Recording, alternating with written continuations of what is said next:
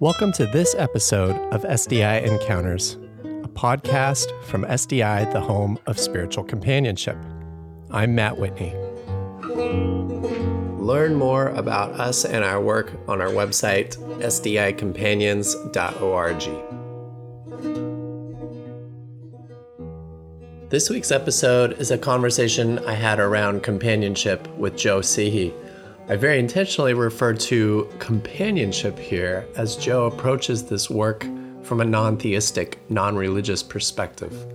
We discuss topics around finding meaning and universality in suffering, human connection, using silence to be in conversation, and remembering to practice having a sense of humor.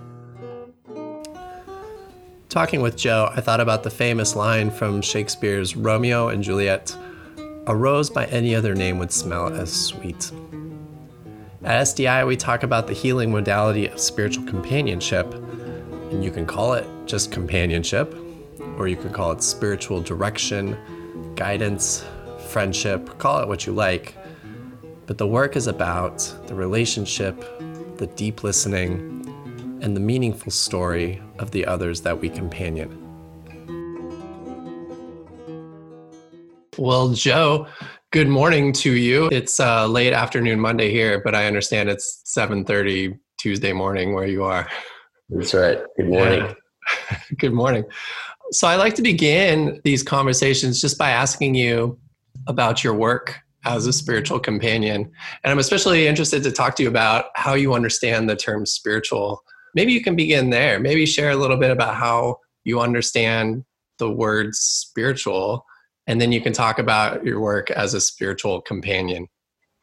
Sure. I've come to think about that word spiritual the way I used to think about the word natural or green when I was working in the environmental field for about 15 years. And I had a colleague of mine, he was a professor who taught sustainable landscape design. And the first day of class, he would always ask for people to define what is green or natural. And they would go around the room, and he basically wanted to show that it was impossible to define, and it meant so many things to so many different people that it's lost its meaning. And sometimes I feel that way about spirituality. I don't have a problem with it, and certainly younger people don't have a problem with it, it sounds like today. But for a lot of people that I've been working with, it has a lot of baggage. And so what I've been working really around is developing the nomenclature to talk about things like spiritual companioning, with different ways of describing it. So I'm very careful even about using the word spiritual, because I know with a lot of the folks that I'm currently working with, it might be an impediment. It might make them unwilling to be vulnerable and open the way they need to be. Can you talk about your work then as a spiritual companion? Do you call yourself a spiritual companion? Is there other sort of nomenclature that you use? I run an organization called Social Health, Australia Social Health. And we really are trying to focus on the use of meaningful human connection to allow people to find meaning in difficult circumstances, usually associated with illness, transition, grief, loss, times of trouble and transition and uncertainty.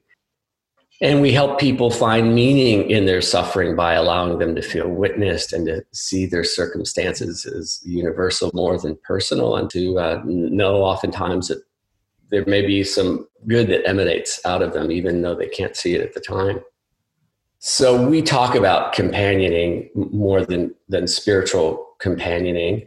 And we talk a lot about meaning and purpose in the work we're doing. And what we're really trying to do is make this form of social, emotional, existential support as accessible as possible. And we found that by not framing it as spiritual care, spiritual companioning, it's opened up possibilities for working with people who may just be experiencing isolation and loneliness and don't feel like they want a role for the divine, or they may feel like they don't have the language to have a discussion, or they may not feel like they deserve to have a spiritual conversation for any number of reasons. There are a lot of people, although I've had a very positive relationship with religion most of my life, I've run into a lot of people who do not, and who don't want to bring that into the conversation that they're having. So we're being really sensitive as we move forward with this idea. So rather than calling ourselves one thing or the work, we're being adaptive. And so depending on the setting, it may be the practitioners that we're bringing forward and vetting for having a certain amount of reflective listening and interpersonal competencies and support to do this work effectively and safely. They may be called different things. But in their first project, interestingly enough, they are referred to as community companions. Our first project is supporting older adults at risk for isolation and loneliness. And we're connecting them with people in the community who we've been upskilling, but most of them have pretty great competencies to begin with. They're former social workers and psychologists and counselors and pastoral cares. And they're engaging in conversations and using as prompts the arts and nature to recognize lenses of meaning that have been identified by an organization down here called Meaningful Aging Australia and an academic named Elizabeth McKinley. And we've been sort of using that model as a way to sort of get into conversations and hopefully allow people to look at their lives as opposed to just having one-on-one conversation. What are some icebreakers that you might use in a session with somebody? Like when you're first introducing yourself to a companion for the first time, how do you begin to sort of open somebody up to sharing their story and to exploring meanings? It's a good question. I always think of that quote that is allegedly attributed to Miles Davis, but I supposedly didn't say it, but the notes that you don't play often being as important as the ones that you do. A lot of silence. We're really working with our practitioners to encourage them to use silence as a way to prompt conversation and allow it to sort of flow out of that and be very careful with questions. And I find that it's a little easier in the work that we're doing because we know that there are people that are in pain and do want to talk about it. And so we can just wait for that. One of the frustrations I had when I was working as a hospital chaplain was that I'd walk into a room and I wasn't sure whether or not they wanted me to be in there because we would sort of do rounds. And oftentimes I would leave probably too early, but I just didn't want to be bothering someone who in their bed on their back and maybe in a fair bit of pain. But when I knew someone wanted to talk, when I knew someone had called for me, I could wait there. And I had patience to just wait and wait and wait. And that question from them would emerge. And I was there to witness it and respond. I can't really think of any sort of great prompt as a question. And again, I think silence I find to be the best way to sort of get into the conversation. Yeah. So I am a spiritual guide in training, and I've heard this and I understand it. And in learning about the power of silence to be a prompt and to just hold space for people and whatever it is that they need. And yet I still feel like silence is awkward. Culturally, it is. And I learned this years ago. I was doing some work as an investigative reporter, and insurance companies, I discovered, and lawyers would use silence as a way to make people talk. If you're intimidating someone and you don't say anything, they'll eventually talk because we're just taught to fill in conversations. But the problem that I have seen, and I've experienced it with myself, is you can get into that problem of chit chat. And you can have this lovely conversation about nothing. And this is what we do. You know, we talk about the weather, and it's culturally appropriate to fill in space. When you can make it okay, even sacred, to just be there and to allow people to sit with that silence and know it's okay and say nothing. It's tough, but some incredible things can emerge from that silence. But it takes some work. I have a colleague, my friend Annie, who says she has a 4-second rule, and she bites her tongue when she's really getting into some stuff, when she knows she needs to hang back. She's trained herself to wait 4 seconds before respond. That's a good discipline. I would probably need those kinds of prompts for myself as practice. It's good, I think, throughout the rest of our lives. I think I'm a pretty awful listener a lot of the times because my work is often involving advocacy. So I'm trying to explain to people what this is, like I'm doing here today. And that doesn't make for a good listener. So I find working as a spiritual companion really forces me to get in touch with those listening skills. My wife, I know, appreciates it greatly. Yeah. Tell me more about the advocacy work that you're doing. So right now we have the challenge of sort of making the case for social health support, for lack of a better term. The idea that companioning can be an effective tool for making people experience more meaning and purpose and connection in their lives, and can be an effective means of mitigating the impacts of social isolation and loneliness. And that's a challenge, especially because a lot of our work, I think, bumps up into mental health. And so we're trying to say, well, there's something else going on, which I think we're really dealing with existential loneliness at the core. I'm a big fan of Johann Hari, who 2 years ago wrote Lost Connections about our problem with isolation and loneliness. And he said, we've been framing this as a mental health issue. We're treating depression and anxiety, but we really evolved to live together.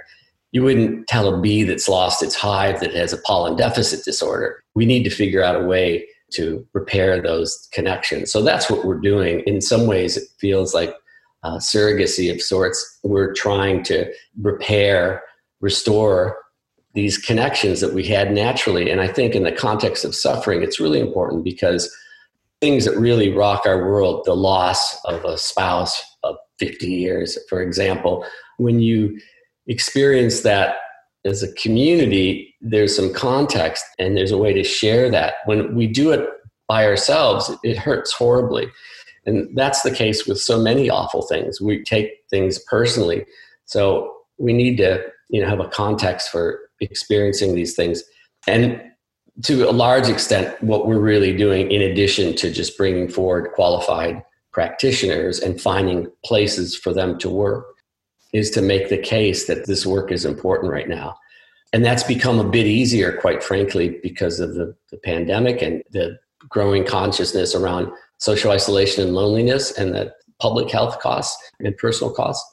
But switching my brain from being an advocate for the cause to working as a companion can be tricky. But yeah. I'm glad I have that opportunity. I can imagine. And do you understand your work to bring awareness to the sort of isolation and loneliness that people experience? Do you understand your work to be about kind of awakening people to exploring isolation and loneliness in their own life as you're companioning people? Are you seeking to guide people out of loneliness and towards community and companionship? How do you understand that relationship?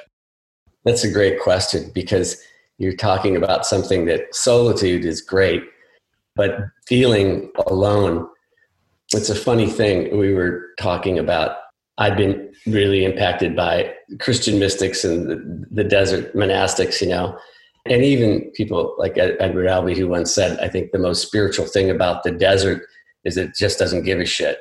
And feeling like you're insignificant and by yourself can produce some solace.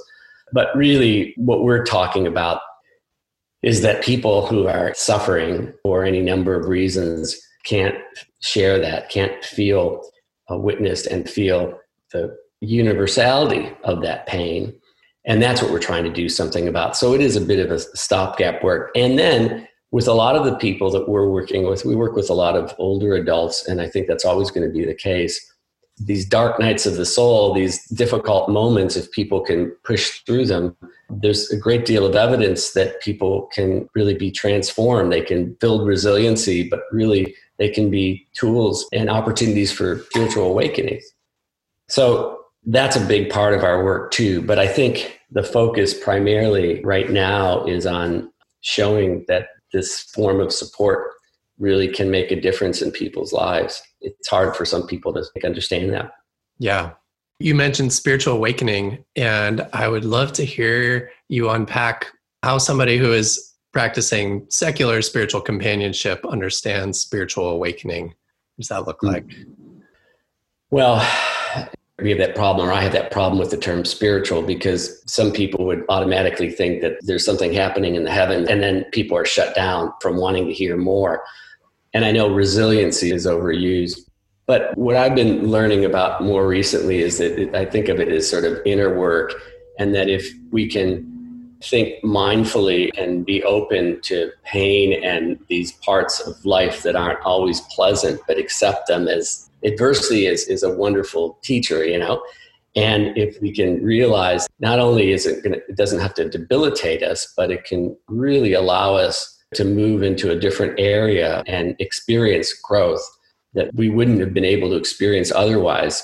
It would be what my religious friends would consider a blessing. And that is a tricky thing for people to understand, I find, that being able to move through those moments. I guess what we've been focusing on more is probably stopping the debilitating aspects of those events, which can just paralyze people. And I've seen this a lot, where someone is so fearful. I have a colleague of mine, an 88-year-old member of my ice hockey club that I saw at the rink a few months back, who was really paralyzed by complicated grief. And I saw him at the rink, and his wife had died a year earlier. His granddaughter had suicided a couple months before that. He was really bereft, and he was so afraid of falling apart.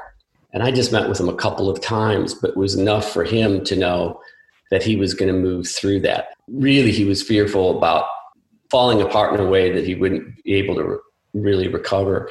And knowing through really companioning to take steps in the direction of knowing he can move through this, he turned a corner by his own admission in a way that he wasn't able to turn with a year of work under a psychologist and psychiatrist. And I've seen a lot of moments like that that make me really believe in this process and what it can do. Because ultimately it is about that relationship and that belief. What I've realized is that there has to be a context for connection. So you have to have people on the front line that obviously have the competencies, the compassion, and the interpersonal reflective listening skills to do this work. But for a lot of people, there needs to be that connection. They don't feel comfortable doing it with a complete stranger. And so for a lot of people, religion is a wonderful context for connection. But for some folks, it's never going to work. For him, my 88-year-old friend, it was wearing the same hockey jacket that allowed him to feel that it was okay to talk to me. That's all it took.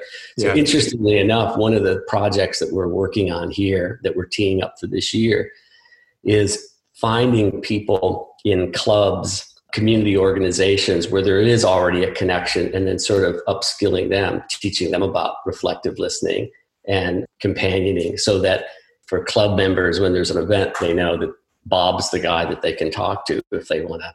That's really beautiful. I love that story. As a guide, we honor the agency of the person that we are companioning. The goal is for them to connect to what is true within them through silence or whatever. And so I love that the hockey jersey was for that. And there's a guy who, he brought up religion on his own. He had some funny story about Gordie Howe and turning the other cheek and then the other cheek. And, he was just a tough old Scottish guy. But he so wanted to connect and be vulnerable on his own terms. And it was a big lesson. We're working with him actually to try to introduce this to sporting clubs, which are huge down here.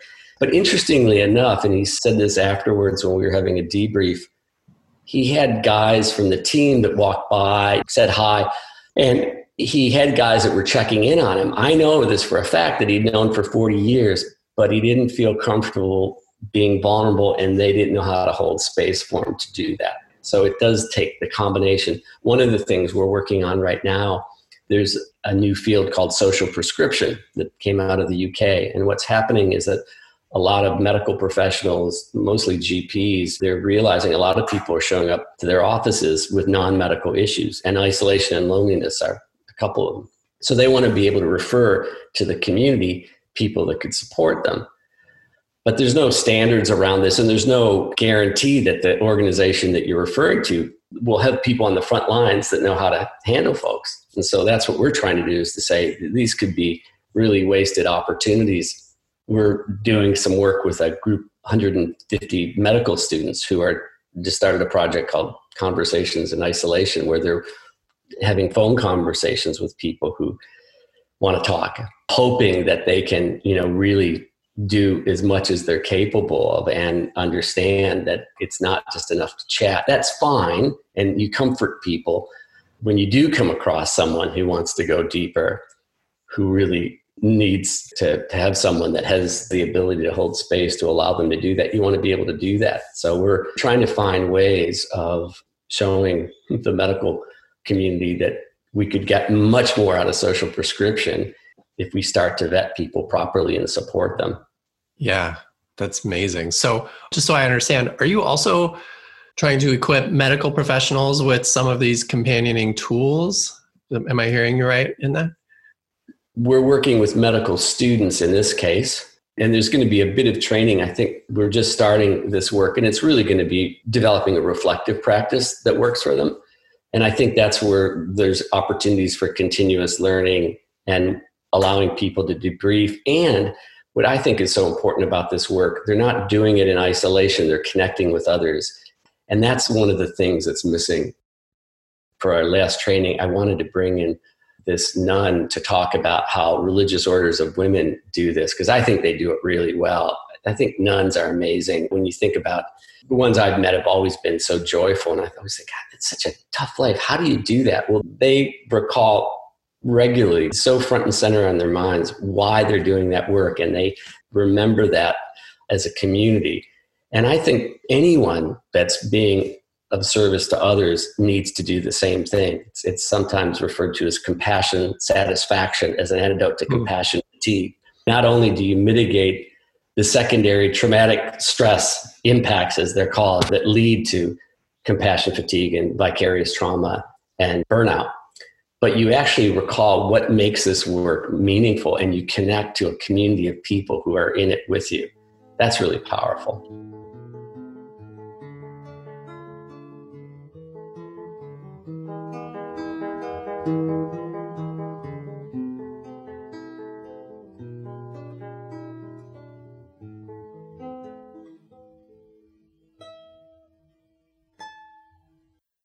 Joe Sahi is the Executive Officer of Social Health Australia and is based in Melbourne. Social Health Australia brings forward innovative approaches to companioning people in crisis and combating the growing problems of social isolation and loneliness. Their mission is to make times of transition, uncertainty, and loss not only less debilitating, but also opportunities for building resilience and creating community. Joe has a wide range of experience as a non-theistic spiritual director and pastoral caregiver. He's a Peabody Award-winning journalist. Joe is also the founder of the Green Burial Council, director of Earth Funerals, and a senior fellow at the Environmental Leadership Program. Support for this podcast comes from Sienna Retreat Center. Are you passionate about the spiritual growth and transformation that comes from the practice of spiritual guidance? Sienna Retreat Center, located on Lake Michigan between Chicago and Milwaukee, is seeking an experienced leader in the area of spiritual companioning. The full-time position of Spiritual Guidance Coordinator involves the collaborative leadership of the center's 2-year spiritual guidance training program. We invite you to explore the job description at www.siennaretreatcenter.org. Let's talk about the notion of burnout and compassion fatigue, as you refer to it, because it's interesting because I am somebody who, I don't think compassion comes naturally. I think it takes practice. And I'm also, I would consider myself an introvert. Not that I don't like being with people, but that I get sort of tired being with people. I have to recharge by going into solitude. And can you talk a little bit about compassion fatigue and some ways to sort of treat that and be aware of it? Well, you bring up a really good point, and it's great that you can say that honestly, because I don't think our brains are all wired the same way. I think some of us have evolved to where our brains really fire up for acting altruistically, for example. It doesn't make we're better people. It means that some of us just get more out of it. And the shadow side of that is that people who do have their brain fire up that way, they oftentimes overextend themselves and they are not great with boundaries. And that's where I've really struggled. So I love being of service, but it'll kill me eventually if I don't have things in place to make sure that I don't go too far. And it happens all the time in this field. One of the best antidotes is, as I mentioned, reflective practice. But that's actually what got me into this field again, because I had a really bad bout of burnout when I transitioned from the States and had left the nonprofit I was heading. And it took a couple years really for me to recover and to figure out what I wanted to do. And I have to say, what I was drawn toward was supporting others doing this work. And I still to this day don't feel comfortable doing that much of it. I don't feel like I have the capacity to really be there the way perhaps I used to be. So I'm trying to support others almost like a coach and support person. But it's not really greatly appreciated. I think there's growing consciousness around it. I've recently plugged into something called the Wellbeing Project that's been funded by the Ashoka Foundation and a couple other groups in the States. And they've determined that, there was so much burnout in the nonprofit field, especially with change agents. Social entrepreneurs in particular were flaming out. And what they realized is the best guard against that was having them develop an inner life, being conscious about their work, talking about it, debriefing, and doing it with others. So I think we all need to do that. And that's what I've learned from mindfulness too. It creeps up on us if we're not dealing with it on a regular basis. But if we are, and we have a safe space to talk about those things, not only does it prevent us from really becoming debilitated, but it allows us to mediate meaning in that work and see things that we wouldn't have seen and experience joy in the work that might otherwise be missing. What comes to mind for me is peer review or supervision for a traditional spiritual director. But when I think of that, I think of accountability. But I think what you're offering, it sounds similar, but it has, to me, like a much more generative outcome. It's the recalling why you do this work and why it's important and why it's valuable. Yep. Yeah, that's great. Thank you. You were involved with an SDI symposium, right, in Australia? Yes, upcoming symposium. I was looking at exploring a comparison analysis with what Jon Kabat-Zinn did around mindfulness and what implications it has for spiritual companioning to be reimagined in a non-theistic way. I mean, I think that mindfulness has worked for all sorts of reasons, but one of the big ones is that people don't see it attached to any philosophy or theology. And he was very careful because Jon Kabat-Zinn is a Buddhist himself, and he didn't want to feel like he was shilling for Buddhism. But he was really careful to make it evidence-based and to really roll that out carefully and thoughtfully. And so I think that we could do the same thing with spiritual companioning. And I think that there's, again, developing new nomenclature around it, making it accessible in a way, making it person-centered and evidence-based. So that's really what I've been trying to look at. And I think ultimately there's sort of going to be a blend of those two things. I think mindfulness and companioning go well together. Because ultimately it's about experiencing in the here and now what's happening, paying attention to what's happening right now. And I think mindfulness should encourage those of us in the field who want to make this more accessible. That's fascinating. So there's a lot happening right now in the world and here in the US especially. Well, everywhere there's a lot happening, but there's a lot happening in the US. And sometimes I'll talk to people about mindfulness and being present to what is. And that includes being present to a lot of suffering. And people don't want to go there, at least if they haven't done so before. Understandably, who wants to confront their pain or the ways in which they may be contributing to injustice without knowing it, or dealing with a divorce even. That's interesting, and I get it. It's hard for me to be like, well, you need to do it because it's healthy, or I don't know where I'm going with that, except I'm sure you wouldn't want to live a life where you're disconnected from suffering. You want it in your consciousness, but you also want to be able, I think, to not have it overwhelm you. And for me, that's having a sense of humor. I think Viktor Frankl said that humor was really the way the soul to protect itself. It was such a good guard. And that's something that I've tried to do throughout my life, is to have opportunities for levity as counterpoints. Because we can get overwhelmed, but I don't want to just be laughing. What kind of existence is that? And there are people that are happy to escape in that, but that's never made sense to me. I don't know too many people that it really makes sense to in the long term. But I think we need to have that balance, or I need to have that balance anyway, because I just can't imagine living consciously without being connected to human suffering. So interesting to see, I know what's going on right now, and people really wanting to be a part of painful things that they're seeing They're not running away from what's going on. I'm encouraged by that people are wanting to own it and bring it on and make other people's pain theirs.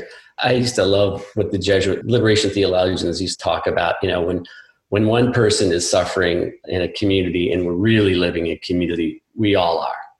And when we can exist and there's so much pain and suffering in the world and we can somehow compartmentalize it, we're not living in community. And I just don't want to live like that in such a disconnected way where what else am I putting in a box, and not understanding. Yeah. So it's really about being in the present moment. It's just about embracing everything that you experience in your life, the good and the bad, and honoring all of it. That's right. Yeah. And human suffering is going to be with us. Again, Viktor Frankl's great quote, we're not destroyed by suffering. We're destroyed by suffering without meaning. Yeah. We don't have to fear suffering, and we shouldn't. It's going to be with us. And thank you for the reminder of humor. I put on, it was like Sunday night. It was a rough weekend here in the States. And I put on a Simpsons and I was just like cracking up for the 30 minutes of that episode. And I was like, oh yeah, I forgot what it was like to laugh. Yeah. It feels good. It's cathartic. It's healing. It doesn't gloss over the suffering or what's going on, but it helps. It restores. Yeah. Well, Joe, this has been really fun. Is there anything else that you would like to share or talk about that we haven't covered so far? Yes, it was connected to what we were talking about before, but as I was thinking about reflective practice and the need to sort of, if you're going to be doing this in service of others, you need to be doing this work and you need to be engaged in the process yourself of really looking at things and thinking consciously, even when it's uncomfortable. You were talking about in the questions before about what kind of questions do lead with humanists. And I was going to say, it seems that the process is the same because you're really holding people with this work in living in the question and not finding answers, solutions. That's what I'm really attracted to about this work, that it isn't solution focused. The alongsidedness is really powerful, but that's also quite countercultural. It is very countercultural. Yeah. And it's why spiritual directors have probably, I think, have struggled. People like getting answers and they go to coaches and they want bullet points.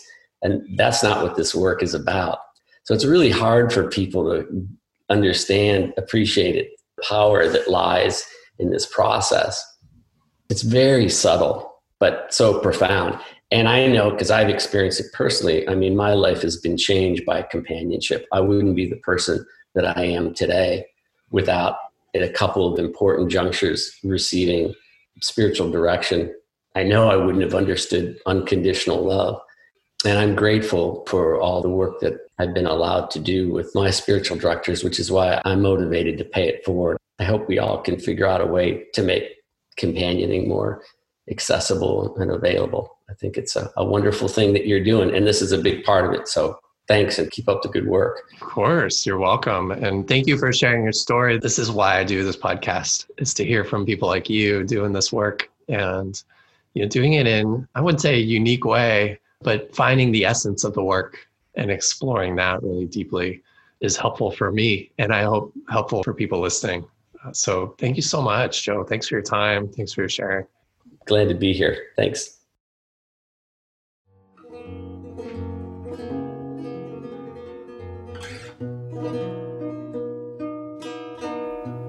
If you're enjoying this podcast and you want to help us share and spread the word about the life-giving practice of spiritual companionship, you can help us out by subscribing to this podcast through your favorite app. You could give us a like or even write us a review. Thank you for listening. This is Matt Whitney with Spiritual Directors International. Thanks again for listening. Your time and your presence here are deeply appreciated.